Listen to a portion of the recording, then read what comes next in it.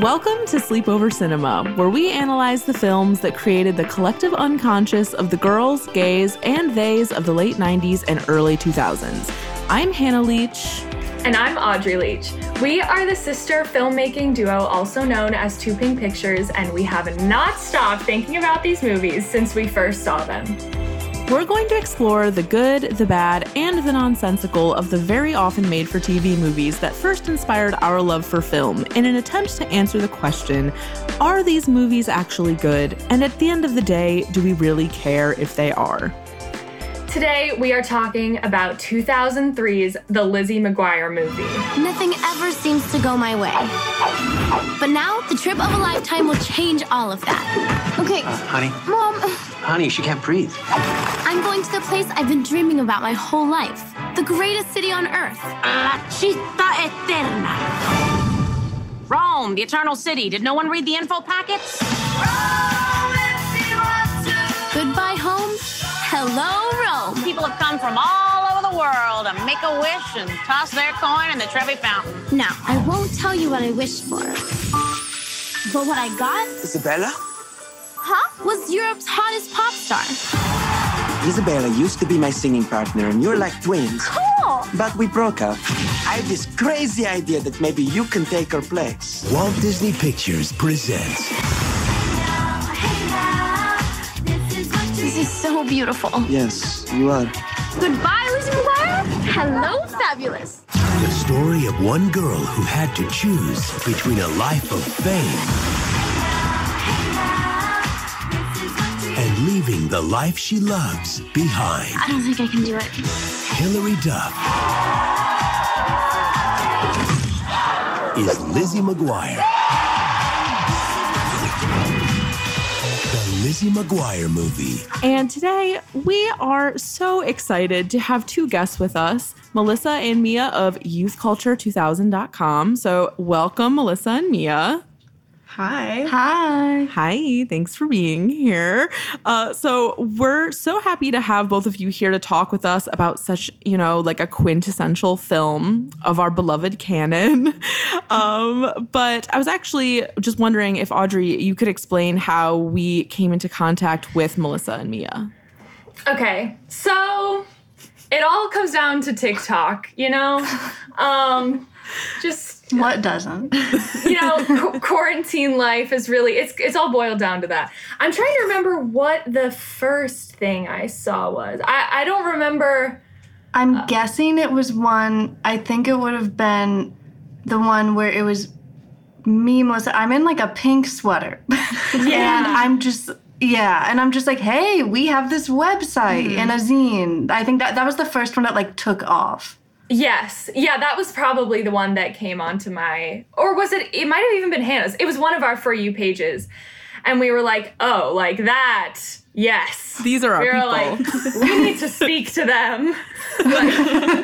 That's so awesome. We got that message from you guys. And it was so cool because it's like, you guys, your interests are so much what we like to talk about too. So would you both just kind of explain the zine and the website a little bit for those who do not know what it is?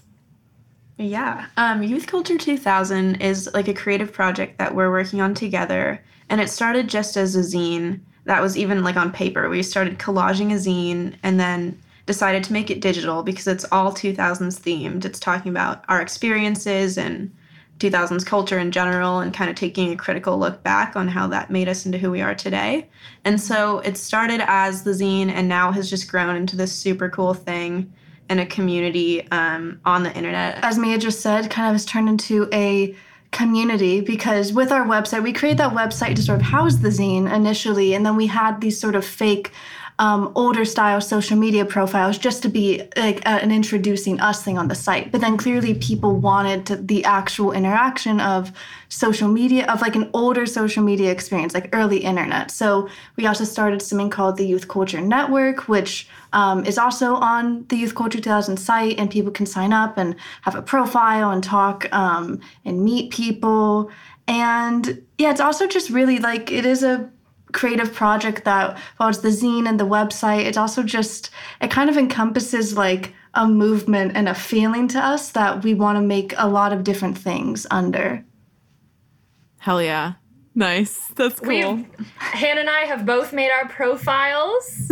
Yes, they're great. Yeah, I remember I saw one of yours at least. Yeah, and yeah, it was fun because I used my photo from this podcast, which is like a fake like teen magazine thing, basically, like a fake pop star poster, and I was like, oh, this is perfect. Like, that's awesome. Yeah. I think I saw that picture is so good. Yeah. Thank you. That's Audrey's specialty, is whipping up like mock teen poster like content for us. Oh my god, I'll pay you to make. Yeah, can you make us one? Wait, collab, another really collab cool. Coming. Oh my god, yes. No, you don't need to pay me. I will just do it. Amazing. So, show us these outfits and the concepts behind them right now. So with the fact that we're watching the Lizzie McGuire movie tonight, I'm wearing my eBay purchased children's Lizzie McGuire top as a crop top. Yeah, and I have like, sort of like low green cargo-y 2000D pants on, low choker. Yeah, just like, a Lizzie. I actually bought this shirt because in 2019 with a friend of mine, we were Lizzie and Miranda for Halloween. So this was me like doing a very overt Lizzie thing. And even with it on my shirt, like people just thought, they were like, oh, you're dressed as yourself. They were like, okay. And so wasn't much of a costume, but yeah, so I'm kind of doing a Lizzie look tonight. Since Miranda wasn't in the Lizzie McGuire movie, I had to serve some Matt energy. So I have this, nice t-shirt with whatever you want to call this on the outside. And then I have my camera so I can record Lizzie doing embarrassing things and goggles for all of my secret missions. I also feel like Lizzie and Matt really more encompass our energies than like Miranda encompasses your energy. I feel like it makes sense. I agree, and I also did have this Matt outfit on hand. Yeah. So you can see some inspiration. Just things in your closet that just make sense. Your Matt outfit. Beautiful. Cool. Okay. Well, so we'll put all your social media information in the notes for this episode. So everyone who's listening should go follow them as a creative entity and as individuals. So are we ready to get into this movie right now? Yes. Okay. So as we always do on Sleepover Cinema, we are going to start with the facts, and just feel free to react at will to any of these facts. So this movie, the Lizzie McGuire movie, premiered in theaters on May 2nd, 2003. If you're a listener of Sleepover Cinema, you know that the summer of 2003 was perhaps the apex of culture that we talk about, in the sense that Metamorphosis came out, Hilary Duff's album, the Cheetah Girls came out, Beyonce's first solo album, It's Totally Raining Teens Vanity Fair spread. Oh my! I just sent those. Yeah, you sent those to me, and I needed to check them out. Oh my god, that's so funny. We were just because my roommate sent them to me, and I was like, oh my god. This movie was directed by Jim Fall, who I did not know shit about this man, and I looked at his IMDb and in turn discovered what may be the most surprising thing I possibly could have come across, which was he directed this movie called Wedding Wars, which when I heard that, I thought it meant Bride Wars, the one with Anne Hathaway. Yeah, but no. Wedding Wars, this is what Wedding Wars is. This is the plot synopsis. After a gay party planner discovers his brother is behind the governor's speech against gay marriage, he decides to go on strike for equal rights. Not only is that the plot, but the main character is played by John Stamos. What? As in the gay character? The gay character, the gay lead is played by John Stamos. And the artwork for the movie is just a picture of him holding a sign that says gays on strike. Oh my God. I feel like this is not the representation we need, John. It's not, but then the crazy thing was I watched the first 5 minutes of it, and he actually is like not acting stereotypically at all. He's just acting like himself, and he just happens to be gay, which is kind of incredible. It was actually for 2006. I didn't know John Stamos was such an ally. Like I just like I'm very happy. I'm very happy to know Uncle Jesse's an ally. Like I knew he would be, but like I'm just like glad. Like wow. So then there's 3 writers. Well, there's really 4 writers on the movie. First one is Susan Estelle Jason. She was the executive producer of Lizzie McGuire and was also a producer on Boy Meets World and You Wish. So then you have Ed Decter and John J. Strauss, and they are a writing duo, is what I have deduced here. Ed and John together worked on like Boy Meets World. They were both on There's Something About Mary. And then interestingly, Ed wrote The Santa Claus 2 and John wrote The Santa Claus 3. So there's something there. I literally Amazing. watched this. I watched The Santa Claus 3 last night. Oh, why? Because it's Christmas time. Wait, is there so? Because it's actually funny. Because last night I was talking about the Santa Claus with my roommates, and my roommate's boyfriend is like, "Wait, the only one I watched is the 3rd one," and I was like, "Why the 3rd one?" He's like, "Because Jack Frost is in it," and I was like, "Okay." Exactly. Because it has Martin Short. It has Martin Short, and that's why you watch it. Amazing. And then the last writer I have listed was the character creator, Terry Minsky, who was like the creator of Lizzie McGuire. And she also created the Gina Davis show, which I did not know was a thing, but apparently it was. Less Than Perfect and Andy Mack. So that's like the creative team behind this thing. Now on to the plot synopsis. So most of us know the plot of this movie already. However, we love to read the descriptions from Disney Plus. So Audrey, would you be able to read the description? Yeah.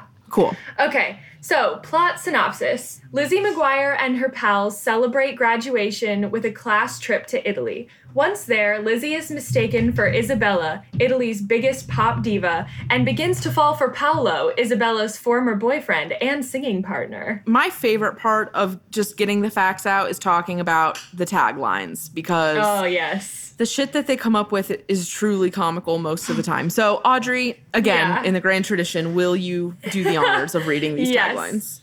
All right, so first tagline is Lizzie McGuire goes to Rome. All right, that's very basic. Very creative.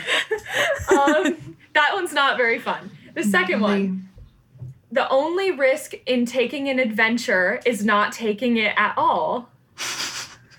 I love when I take adventures. Yeah. I don't love that one either. The third one's kind of funny. It's just, she's going places. And she is. Really They didn't lie.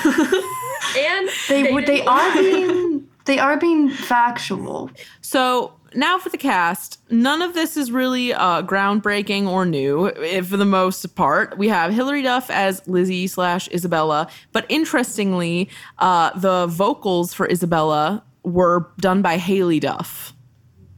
Yeah, we were talking about that the other night because it's like, they do have kind of similar voices, but it is a bit different when you hear Isabella sing. And Yes. there's also moments where Lizzie's voice is a bit different, but we can talk about that later. Oh my God, yes. We have to talk about that. We will definitely talk about that. And then we have Adam Lamberg. Yeah. Then we have Adam Lamberg as Gordo, along with like all the other main characters from the show, except for Lelaine, aka Miranda, who was just like very, very aggressively missing in this movie. And everything I could find about why she wasn't there was either that she had a scheduling conflict or that she was pursuing her music career. But to me, it's like, scheduling conflict just does not check out. Like, how do you fuck up that bad to not be able to be in this movie, you know? I think it was, from what I heard too, is that I think it was her being like, oh, I want to focus on music. But then I think there was also something where, do you know that before Wizards of Waverly Place, Selena Gomez was maybe going to play the little sister of Miranda in a show on Disney Channel. So I think there was also talks that, yeah. So I think they maybe they were also possibly filming a pilot, and maybe then she's trying to like be more removed from, I don't know. And so, it just didn't work out. And then I did see, Lelaine she has a small role in the last season of Buffy, the Vampire Slayer. But That was that's around the same time, too. Yeah, so maybe she had scheduling conflicts with that. Maybe she thought that was gonna be it was like a 3-episode role, but I don't know. But Yeah, and then I feel like that's the last I saw of her acting. So, okay, we wish that she was in this movie. Unfortunately, she wasn't. But we do get the one and only Yanni Gelman as Paolo. Today, it seems like he definitely gets booked as like a character on a lot of like kind of one-off things on TV. But sort of more around the era of Lizzie, he was in Greek. He was in Degrassi: The Next Generation. He was in Animorphs at one point. Didn't know that one. Amazing. What a guy. Really, the true star of this movie, if I must say, is Alex Borstein as Mrs. Ungermeyer. She's known for her roles on Family Guy, and she was also in Shameless, and now she's in The Marvelous Mrs. Maisel, and she really steals the show, I think. Yeah, she's a powerful force. She gets a lot of screen time, too. She does. And she's Go ahead. I was just saying when we watched it again, I was like, the fact that they created that character as the principal and we don't even get to see them go to high school, I'm like, I want to see her run this school. I know. Me too. She's really underbilled on this movie, too. Like, she's billed underneath, like, Ethan Kraft. Like, that far down. Which was shocking. Okay. Even though I loved him in this movie, but we'll get to that. Okay, so now we're getting into the Rotten Tomatoes. So Rotten Tomatoes has the critic score of this movie is 41% and the audience score is 49%. That's shockingly low. It really surprised audience me score? too. It surprised me too. Because this is like a beloved favorite, not even ironically. People actually love this movie. Yeah. I know. Whoa. I think one thing that Audrey and I have really noticed through doing all these movies is that a lot of the time, the people that take the time to go to Rotten Tomatoes to rate shit just are haters inherently. Yeah. So that may contribute to part of it. But even with that being said, the budget for this movie was $17 million, and they broke that on opening weekend in the U.S. alone, and they ultimately grossed over $42 million. I picked two very short Rotten Tomatoes reviews. Audrey, would you like to read them? Sure. Cool. Okay. So the first one is from Angry Man Alan Jones of Radio Times. He says, no 3 coins in the fountain cliche is left unused in this insane confection that is sugar-coated blandness personified and not remotely funny. Literally. Do you think that this movie was made for you, Alan Jones? Because I don't think you're the primary audience of this film. But anyways. Yeah, That's like Alan exactly. Jones. Alan Jones needs to learn how to have a little fun. Christ. That's what we always say is like, what do these like angry man film reviewers expect of these things, you know? And actually that comes up in the third review that I picked. So Audrey, will you read the second review? Yeah. Okay, the second review from the much nicer Sarah Michelle Fetters of MovieFreak.com says, granted, it's not going to ever be confused with an actual good movie, but for young kids looking for a diversion and parents hoping like crazy to find them one, this more than fits the bill.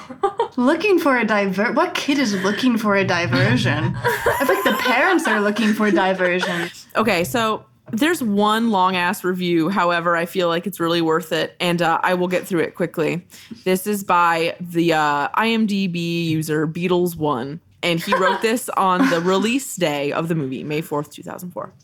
The title of this review is Sick of People Cutting Down Liz and Nice Hillary. Here we go. I am writing this message on all the bad negative bashing on Lizzie McGuire. First, I want to say I have a pretty good and diverse taste in films. I am into mostly classics of the 60s and 70s, such as Chinatown, The Godfather, and other movies of the time period. But like other genres like horror, sci-fi, good dramas. That was a really well-worded sentence. And every now and then, a good old-fashioned family film is fun to watch. I had read about Hilary Duff and that her show, Lizzie McGuire, was a big hit with my little nieces, and they watch it, so I was like, what the hell, try it out. I loved it. It was real cute and fun with a little message behind it. What family film doesn't? I think Hill is so much more nice and sweet than all these other sleazy, trampy young girl stars out there. Oh.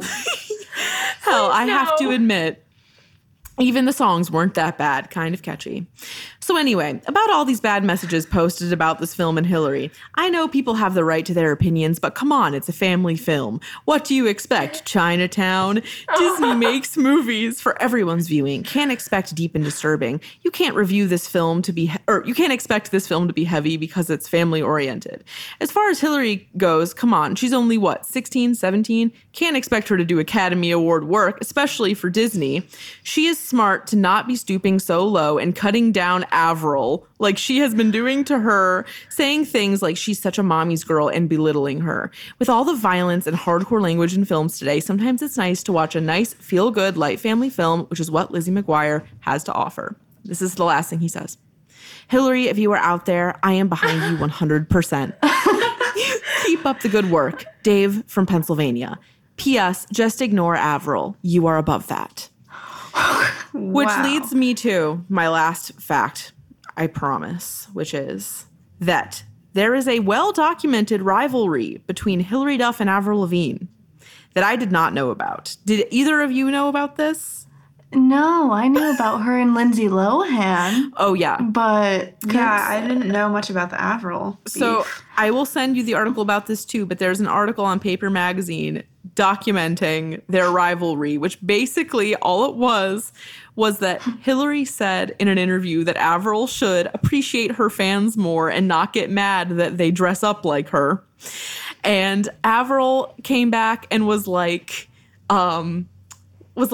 Hillary's a mommy's girl and I do what I want and she can go screw herself.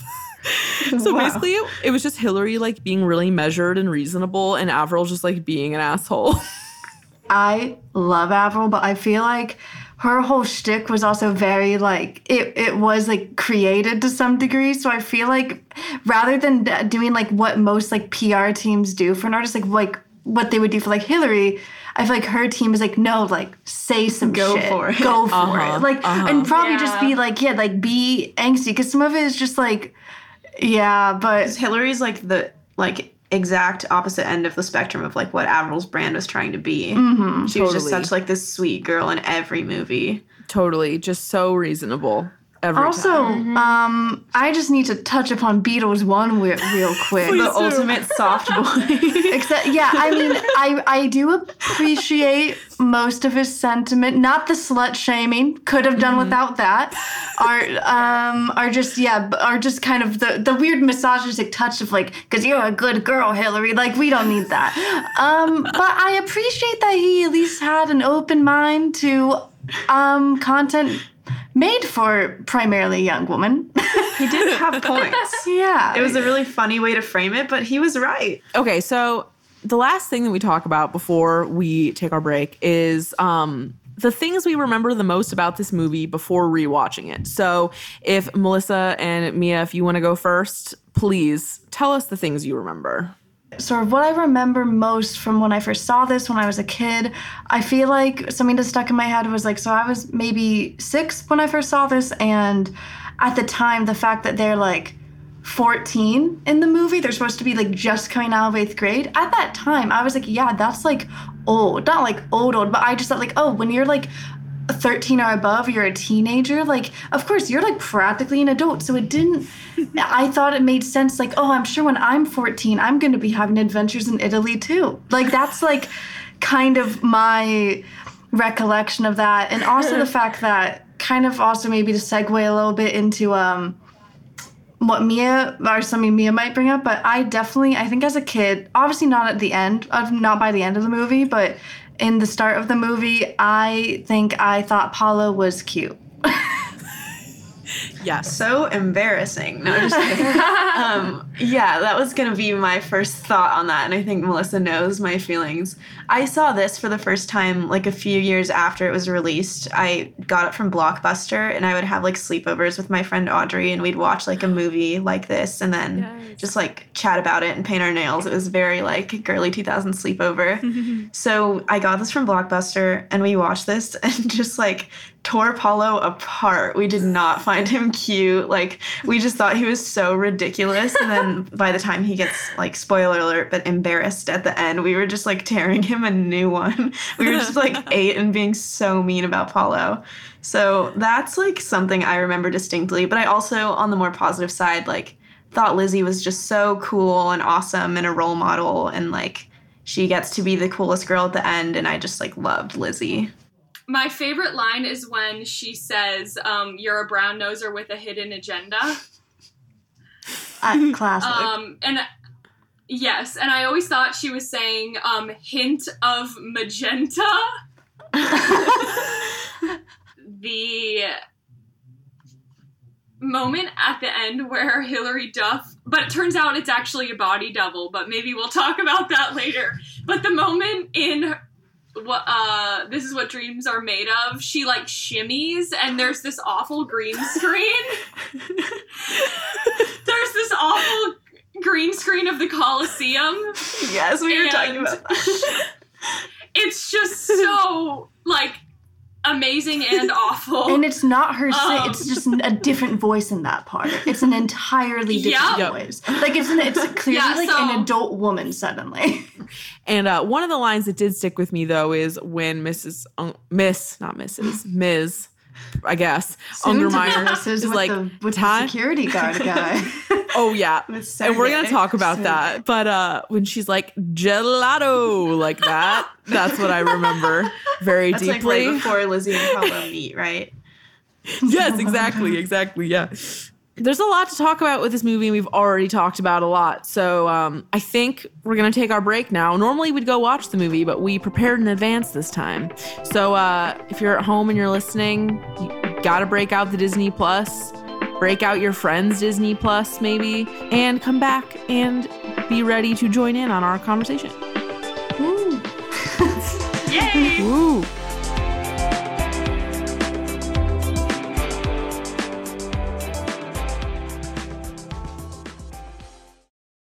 Hello everyone, my name is Matt Neglia, and I am the host of the Next Best Picture podcast, part of the Film Entertainment Awards website, nextbestpicture.com.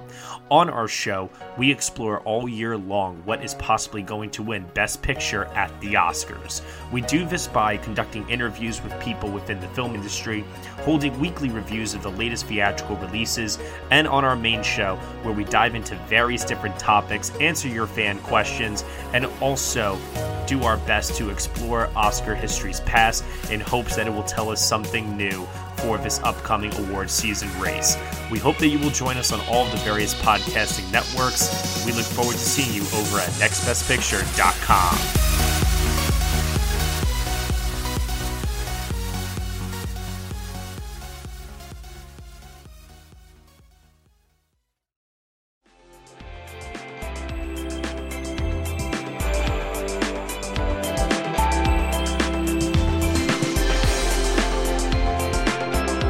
We are back and we are ready to break down the elements of the Lizzie McGuire movie. Let's just start with parts that we appreciated, maybe to a new depth upon rewatch. And Melissa and Mia, what were your thoughts? I liked the dynamic between like Lizzie and her family finally kind of coming to a head in the movie, whereas like a lot of the show was her development of like being a teenager and not really like appreciating her parents or struggling with that relationship. And then I like also, Melissa and I have always been like Hallie Todd fans. We just think that she's so funny. The mom. Okay, we have this is really random, but we have this running joke. But it's because I saw it, like there's a 2000s meme account or something I follow. Yeah, they posted a clip of the Lizzie McGuire theme song. And the person who runs this account wrote, they were like, it wasn't just me, or did you guys picture the mom singing the theme song? And now we can't unhear it, and now like every time there's like a female song, we're like, oh, it's Hallie Todd singing. What's also so funny is that the comment section of the person who posted that, they were all like, what are you talking about? That's ridiculous. And I was like, honestly, I see it. There's like that incredible cover of The Tide is High by Atomic Kitten at the beginning of the movie. And so when we were watching it, like Melissa said to me, she's like, I think Hallie's singing this one too. Like we were just messing around. she's just a woman of many talents. People don't. I was saying because that's by like Atomic Kitten. I was like, yeah. Did you know Hallie Todd's in Atomic Kitten? Just to fuck with me. I just liked that. Like, there's a emotional airport scene when like Lizzie's leaving for Rome, and like there's just nice parent and Lizzie connection in the movie that I think is really sweet because they do have such a strong relationship. And then there's also like the crazy element of like Matt pretending to miss Lizzie and like putting on an Oscar-worthy performance. And I always have loved Matt too.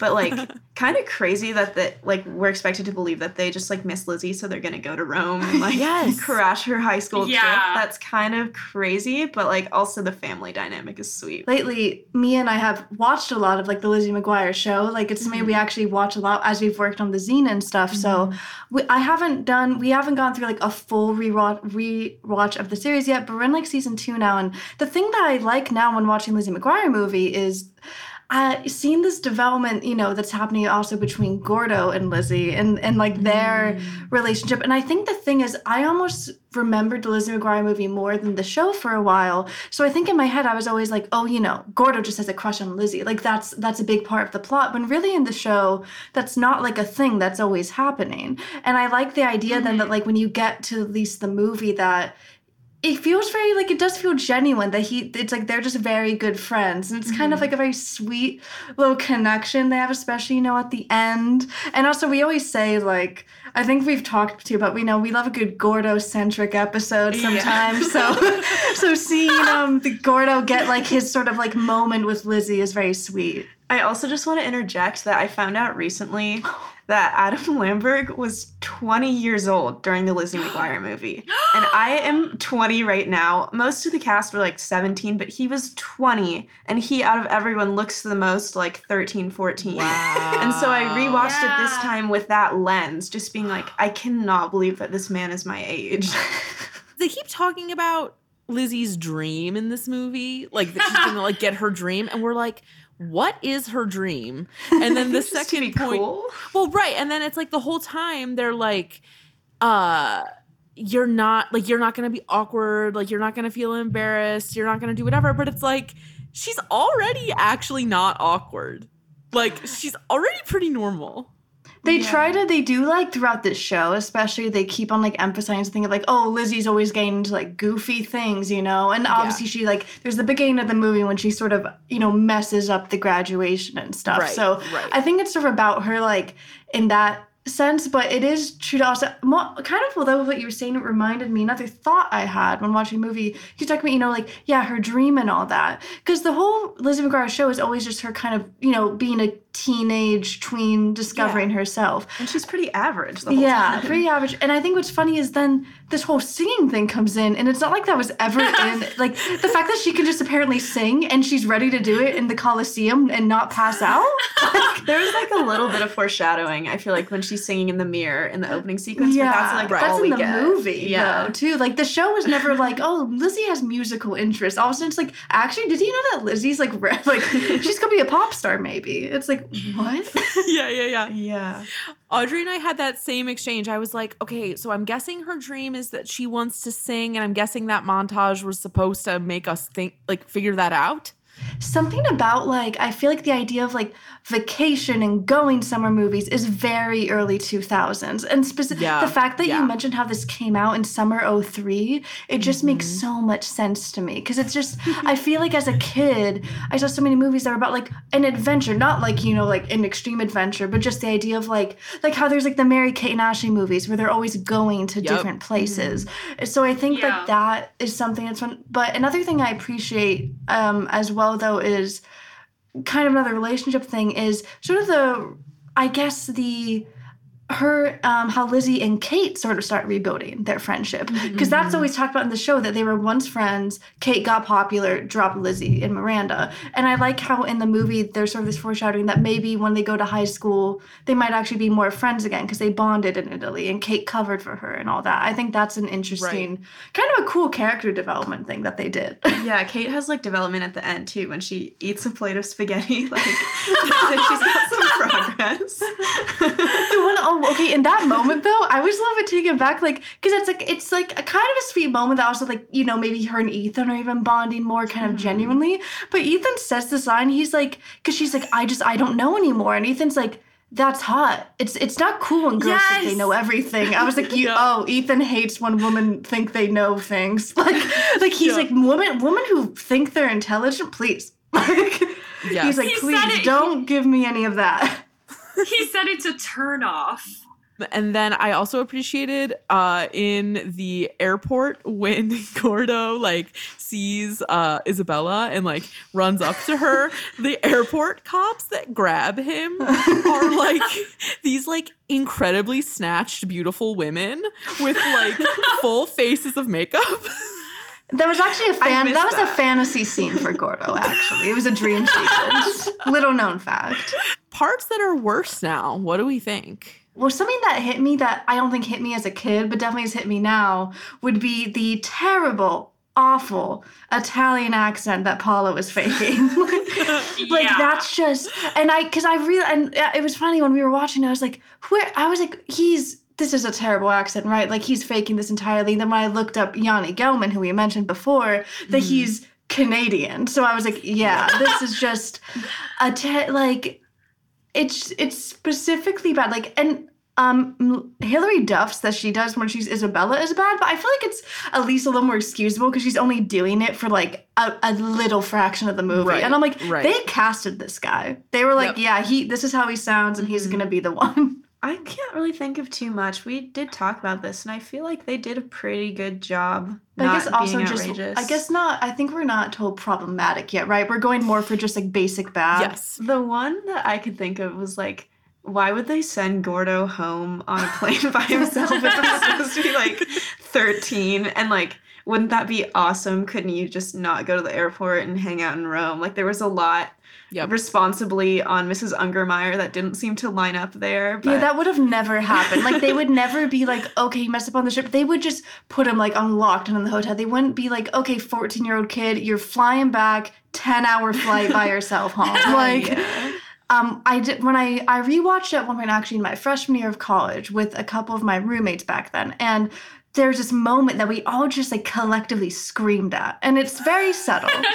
But it's in the montage, one of the many montages, where, but it's the one where Paolo and Lizzie are practicing and on that stage practicing. And, but there's a part specifically where she body rolls. And for some reason, Lizzie doing this body roll, like, sent me back. Like, I was like, no, why did they put that in there? I literally wrote that down. I'm not even kidding. The body roll. It's such a moment. When the montage happened, I was like, oh my god, the editing is actually insane for this montage. And the fact that they use like freeform jazz as like oh god. I know, like, obviously with a lot of movies, right, you take yourself out of reality, you put yourself into it, especially with, a Disney Channel type thing. Mm-hmm. But it is like this, I was saying to Mia when we were watching it, I was like, can you imagine think about when you were 14 and you're just like, okay, twist my arm, I'll practice this dance and perform at this Italian award at the Coliseum. I do feel like it may be worthwhile for us to just really talk about the number, the song. The dancers. The arm movements, like the shoulder thrust back and forth. Like thing where she's like this. Me and I will attempt it. If I'm Lizzie, it's you have to kind of lean back and then I like pull you in with my shoulder. It was crazy. Yeah. I will say an amazing thing. One is the outfits. Both Lizzie and Isabella's. The green outfit and the silver outfit are very iconic. Yes. And I love that moment when they rip off the skirt thing to reveal like the pop star pants Lizzie has on. There's also, I'm sorry, I feel like I'm talking too much, but just this moment always sticks with me. But first of all, just the line, yesterday my life was duller, now everything's Technicolor, and then that rainbow like strobe hits. Yeah. And they spin around her in like a crazy like ritual like circle. It's a lot. She'll be singing a phrase and then it'll go a little bit higher and it'll just be a totally different person's singing voice. Like, that was just jarring. It's just like, why wouldn't they have just dubbed the whole thing? Is kind of what I think. Like, why? Or like just pushed her up a little bit with some auto-tune. Like, it's already pretty auto-tuned. I feel like Hillary definitely could have hit those notes. We do have to give it props though. Like, that song is awesome. That's a great teen movie main song. Super catchy, super fun. Like, that is I feel like true. everyone likes that after they watch That the is movie. true. And like, I do feel Beatles like one anybody... liked it. Yes! Beatles 1 liked it. I do feel like anybody around our age, like if you say, sing to me, Paolo, like everybody knows what you're talking about. How big of a like hole is there in the vibe with Miranda being gone? That's a difficult question because, like, we love Miranda because she's in Lizzie McGuire, but maybe didn't like Miranda that much either. Okay. Like, we didn't dislike her, but her character is just kind of, like, annoying sometimes. Like, she just will get, like, mad at Lizzie or get super excited about something that's, like, not really that big of a deal. Like, she's just kind of like a chaotic character. Okay. Yeah. So I feel like for me, I wasn't missing that much not having her there because, like, I just don't really see what she would have done or added to the story. I'll be honest too, it's not the best acting. Like, I know they're kids, but specifically Miranda, even compared to young Hilary Duff, is like, it's a little rough to watch sometimes. And I kind of feel like if her character had been actually in the movie, she'd kind of just be there to be like, okay, Gordo was definitely jealous because he liked Lizzie and was kind of jealous that Lizzie was spending this time with Paolo. But Miranda would have been a lot worse because she probably just would have been jealous that Lizzie was getting this cool seeming thing happening to her and would have been like a wet blanket. Yeah, so I guess kind of a hot take. I think it maybe was for the best. How dated or problematic is this movie? I really only had... I had 3 things written down, and one of them doesn't really count.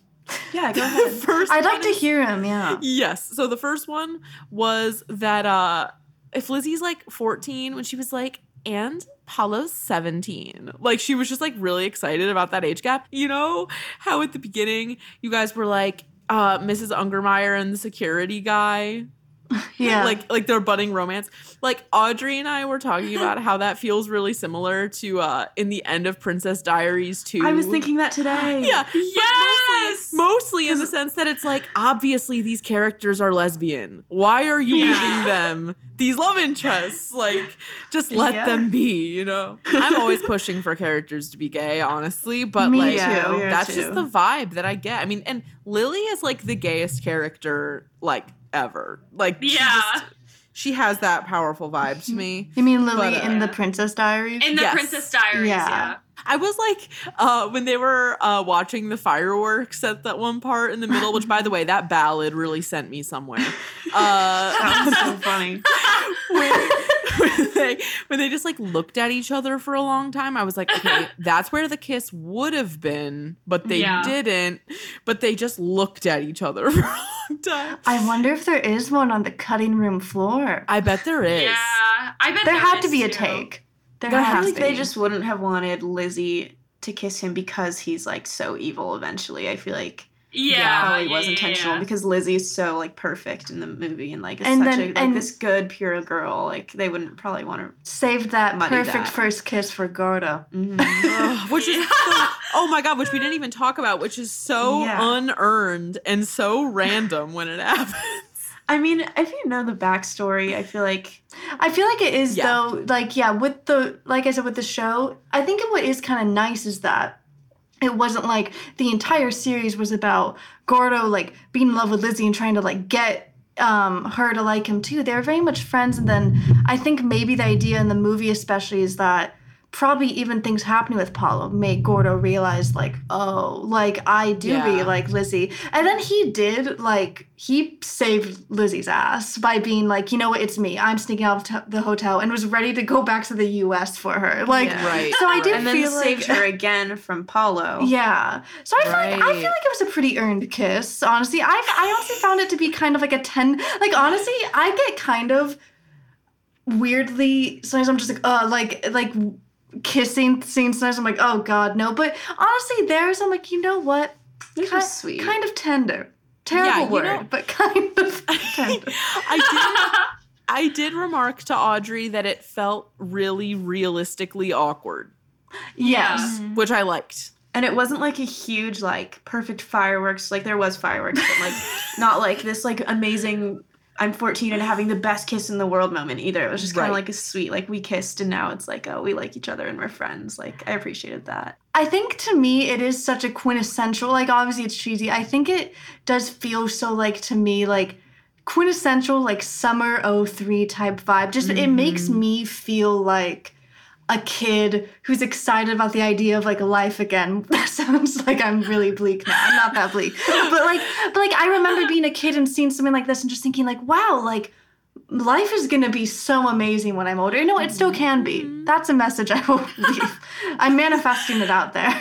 I, like, got, like, a warm, fuzzy feeling in my heart when you started talking about how this is the kind of movie that made you, like, excited to be grown up. Yeah. Like, that feels very true. Or it's like that same feeling, maybe this is too niche, but probably not. Like, when you, like, you go on vacation with your family and you'd be, like, at a restaurant and you would, like, moodily go stand somewhere by yourself to see, like, if someone would notice you. No, it's exactly that. No, it reminds me too, not just of, like, wanting to be older, but being a kid and, like, the excitement I would feel when I would go on trips with my family, wherever it was, because I always lived in California, so whether it was within California or anywhere else, like, okay, specifically, never went to Europe, but when I was 8 and I went to New York, like, I was like 8 years old, but I remember there's a point where I got my dad to buy me a fake Dooney and Burke purse on the street from a you know, one of those sellers, and and then I got this pair of sunglasses too, and 8-year-old me walked around Manhattan thinking, like, I'm gonna, like, someone's gonna scout me, like, and someone's gonna fall in love with me. I was 8 years old, but because, like, things like the Lizzie McGuire movie made me feel like that was possible. So even when I was 8, like, I was like, all right, big city dreams, you know, like, here we go. And even though that was, like, never gonna happen, it was pretty fun to think that it would, you know. The thing is, I'd fully thought it would. Like, at that point, like, as I got older, obviously, but, like, at 8 years old, I was like, yeah, like, I was like, I'm gonna run into a celebrity boy, and they're gonna fall in love with me, which also, hopefully not. I'm 8 years old, but, like, I definitely like, just thought that was possible. And I like that things like the Lizzie McGuire movie are so just like, yeah, this is life. This is possible. And, well, yeah, it's not. I do think, you know, there are just some, like, random fun things that happen to you when you're a kid, even when you're older. And when you have, like, even moments that are slightly like that, like, even, again, recently going back to New York, in 2019, I was in New York again. Obviously, it's so much different. I was 21 at this time, and I'm staying with friends there, and it would make me feel like, wow, like, I'm doing this, like, I'm a young adult and I'm going to a bar with my friends, like, and we're walking around the city. Like, it makes me feel like I'm like Lizzie McGuire or Carrie Bradshaw or something. I don't know, whatever thing I'm relating to. And I think that's fun to sometimes, like, get to have these things that make you want to imagine that and almost, like, see your reality as even more fun than maybe it inherently is. Yeah. We're really cut from the same cloth in that sense. I think so too. And that's why we love these movies so much, and like, everyone feels this nostalgia when we watch them, and we love them as kids because they really did just put big ideas into our heads and make life seem exciting for us. Yes. Aww. Totally. So, honestly, I needed this, guys. I needed this content. The last thing I had written was just, is this a worthwhile movie? Yes. And imagine I'm like, actually, no. After all that. You're like, and I think this one's so worth it. Yeah. I think it's a classic. It's just a good pick-me-up. Like, it really is. I think as long if you no matter who you are, and if you have an open mind like Beatles 1, you'll have a good time watching it. Honestly, any skepticism I had, you just literally like rhetorical strategied me out of. I am on That's what board. we came here to do. Yeah, we're just actually our whole project was actually just hoping that we could get our Lizzie propaganda. We're gonna go collect our Lizzie McGuire checks after this from Hallie Todd herself. We're actually just Hallie Todd's PR team. This is all like a big ruse to get her back in like the media cycle. We're just like trying to plan it everywhere. You guys should get Hallie Todd on the show. Oh my god. I feel like you totally could do. I will try, and if we do, you will definitely be involved in it. I would love that. That's how we gotta do it. Seriously, thank you both for joining us. This was like incredible. Thank you so much for having us. We had a lot of fun. Yeah, this was great. So again, do you want to just share like your social media handles for the people? Yeah. My personal Instagram is at wholesomegoth. It's wholesome.goth. And obviously we have the youth culture ones too. So it's at youthculture2000 on Instagram. Also youthculture2000.com, of course. It's also at youthculture2000 for TikTok, which we have a lot of fun on. We've been posting new content, so that's exciting. My personal is at youthculture.myspace on Instagram. And then you can find both of us at any of the other ones. And then the last thing I wanted to plug was we have print versions of the zine getting mailed to us this weekend, so they'll be coming out very soon.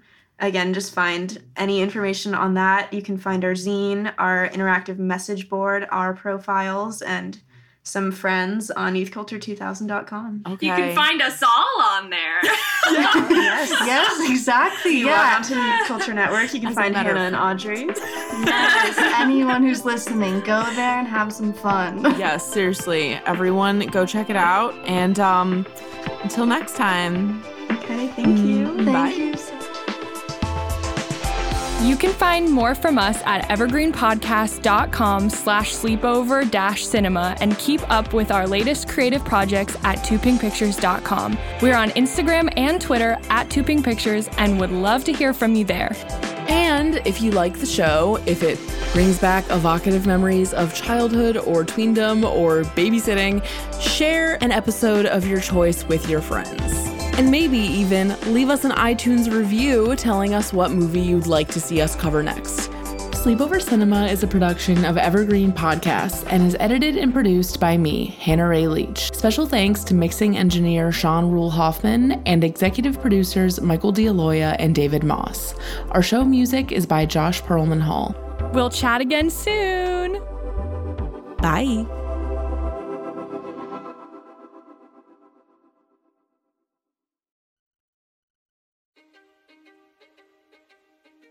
History is complicated. The story of human progress is long, messy, and riddled with controversies big and small.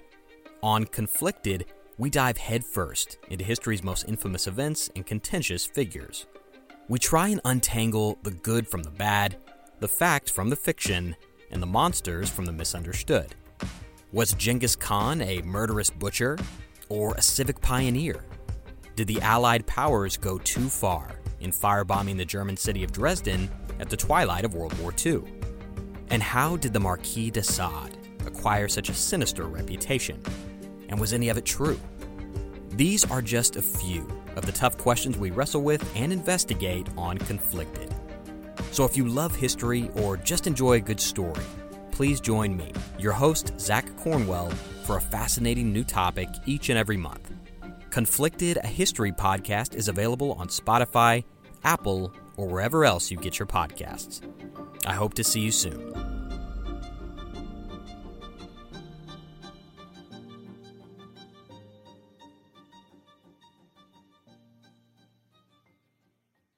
This podcast was produced with the support of the Ohio Motion Picture Tax Credit and in partnership with the Ohio Development Services Agency.